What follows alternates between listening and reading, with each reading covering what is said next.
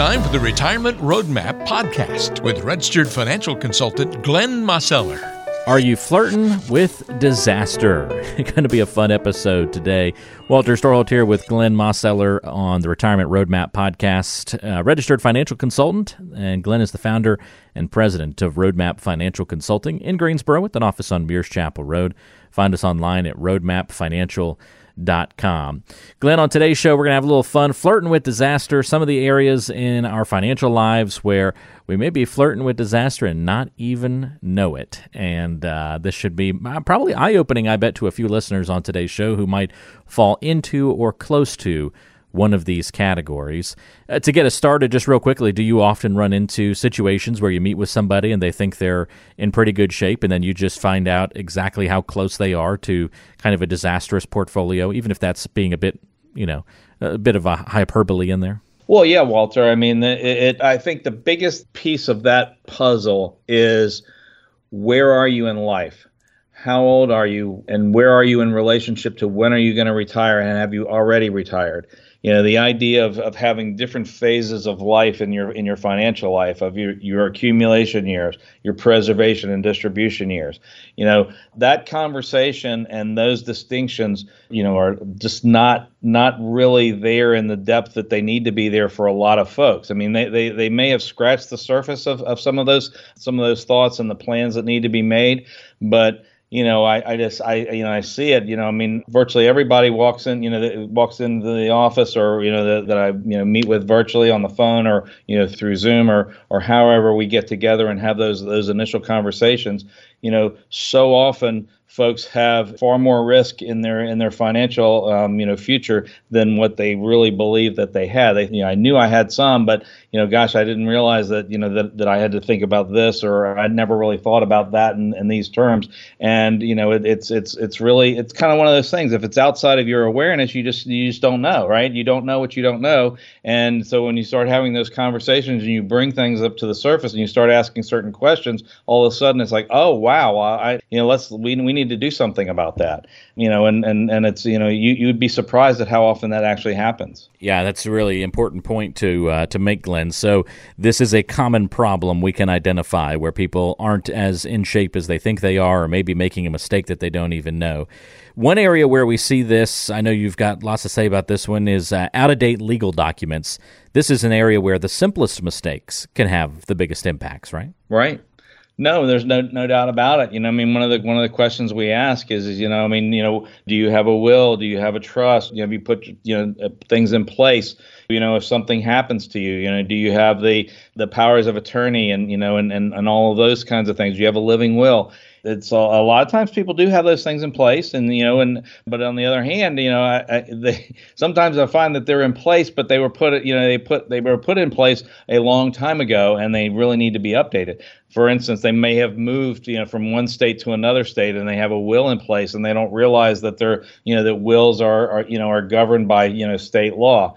Other situations where it's like they put a will together. Maybe they're still in the same state as they were before, but they put a will in place when their kids were kids, right? And they were really young, and in kindergarten, elementary school, or younger, or maybe a little older, but maybe now their kids are grown. They're adult children, and they may even have grandchildren at this point, but their legal documents are not necessarily reflective of that, and they need to have some updates to them. And so you come across this more often than you might think. Yeah, out-of-date legal documents, one of those areas where you don't want to be wrong there, and it can really catch you by surprise if that's the case. Kind of in that same vein, maybe the biggest document issue is when it comes to incorrect beneficiary designations. And the law is pretty clear here, Glenn, that boy, we've heard some of the disastrous stories that have happened by having some out-of-date or incorrect information there in that section of various forms. Well, there's no question about that, Walter. I mean, anything that you have, whether, you can have a paid on death, transfer on death, beneficiaries for IRAs, life insurance, annuities, where you can designate a beneficiary. Well, those beneficiary forms, they rule the day, right? They are what determines, who gets what and how do they get it, and and all of that. I had folks come into the office and they say, oh, well, I'm not too worried about what the beneficiary forms are because my will says this.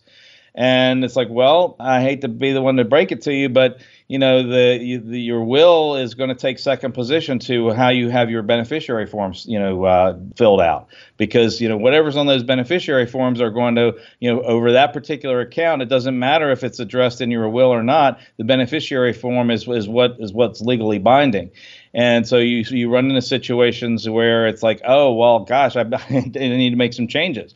Right there, maybe they have somebody listed there that they don't want to be there anymore. Maybe somebody's listed there who's maybe passed away, or maybe they've gotten a divorce, or maybe there's a child, and and now they're an adult child, and maybe they have their own kids, and so you want to look at all the different scenarios there that might need to be updates, and so it's critically important that you have your legal documents in place, but your beneficiary forms are also a form of legal documents. And if there's a conflict between a will and a beneficiary form, beneficiary form is going to, like I say, is going to rule the day, and you got to really make sure that you've got put in place what you really want to have happen if something did happen to you, because you don't want to unintentionally disinherit somebody just because you didn't dot your I's and cross your T's. Yeah, it's a big one, Glenn, and just got to make sure all of these things are done. And it truly is the definition of, just like you said, crossing the T's, dotting the I's, out-of-date legal documents, incorrect beneficiary designations, two of the areas where people often flirt with disaster and don't even know it. The other area where maybe all of us, Glenn, or a large majority of us are flirting with disaster and don't know it, is the ticking tax time bomb. Where is that tax time bomb living in most of our portfolios? Yeah, well, Walter, I mean, a lot of times it's right there in the 401k and the IRA, right? Because it's there's vast majority of people, vast majority of money that's saved for retirement are in these quote unquote tax deferred accounts or tax postponed accounts. So what does that mean? It means that you put that money in there and it has not yet been taxed. It's going to be subject to taxation when it is distributed out of those accounts. And we kind of look at that scenario. We've talked about it before in terms of, there might be some implications to your Social Security income and whether or not that gets taxed. It's also going to if you kind of think in terms of, ask yourself the question, where do you think tax rates are likely to go into the future? Do you think that they're going to stay the same? Do you think they're going to go down? Or do you think that they're likely to go up? Right? And if you think that they're likely to go up, then you got to think about it. It's like, okay, well, if that's true and tax rates are likely to go higher into the future, and you have money that is in these accounts that is, you're saying that it's likely to be taxed at a higher rate into the future, well, then we might need to make some adjustments. Now, some folks start to think, well, hey, I'm going to probably be in a lower tax bracket when I'm in retirement. And sometimes that's true, but sometimes folks are actually surprised that they're not. And, and so they might end up being in a similar tax bracket or possibly even a higher, in some situations, especially when we start thinking about, if we have a married couple, right? And even if tax rates don't change by legislative change or law change, but typically, most cases, if you have a married couple, well, one person is going to predecease the other. And when that happens, then what does that mean? Well, then that means that the following year, then there's going to be, filing for as a single person rather than married filing jointly.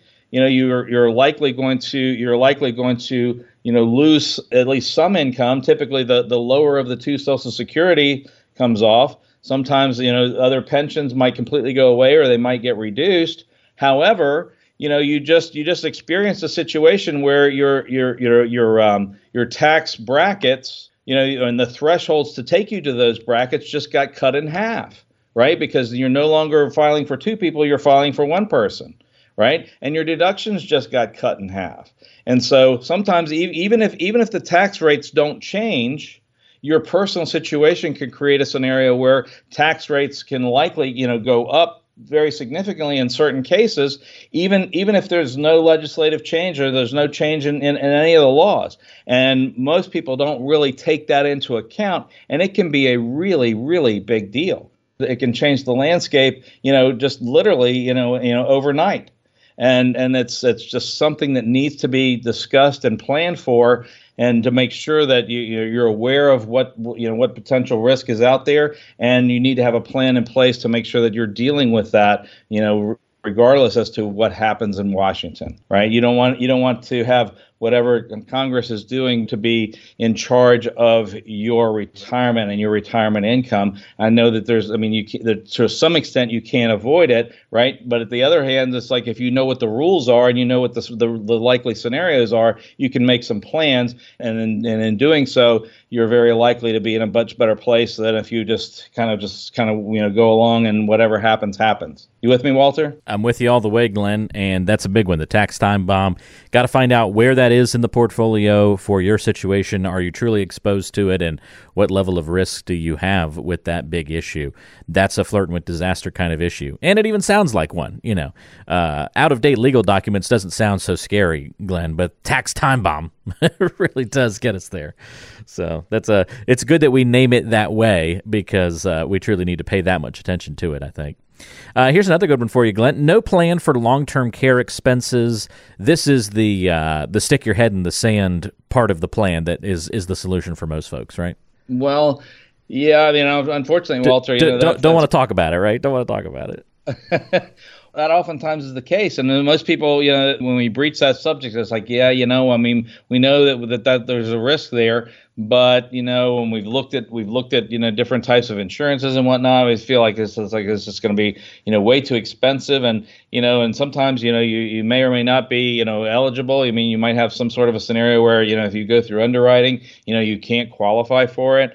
But yet at the same time, there are some products that don't require underwriting, and typically, you want to have some sort of a hedge against those kinds of expenses, because it's pretty common knowledge and pretty understood that you can literally you can get into $6,000, $7,000, $8,000, $10,000 a month in terms of long-term care expenses in a hurry, and in certain cases even today. Much less what are those costs going to be like 5, 10, 15 years from now, right? There's we look at the different inflation rates of different parts of the economy, and when we're looking at health care and long-term care, those inflation rates are rising significantly faster than our a lot of other things that are there, whether it's like you go to the grocery store. You still see that those prices go up, but they're not rising as fast as your long-term care and your health care. And in addition to your long-term care, we need to think in terms of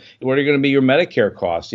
The fact is like most people don't really realize that that their income plays a big role in terms of how much their health care is going to cost in terms of Medicare premiums and and everything else that's there. And so that there's lots of planning that needs to be done around these risks, and that's one of those that almost nobody, when I first sit down and have the initial conversations with them, is there anything in place? And sometimes there is, but most oftentimes there's not, and virtually everybody's thought about it, and they're just like hoping that it's they're not going to need that, or they're hoping that situation doesn't arise.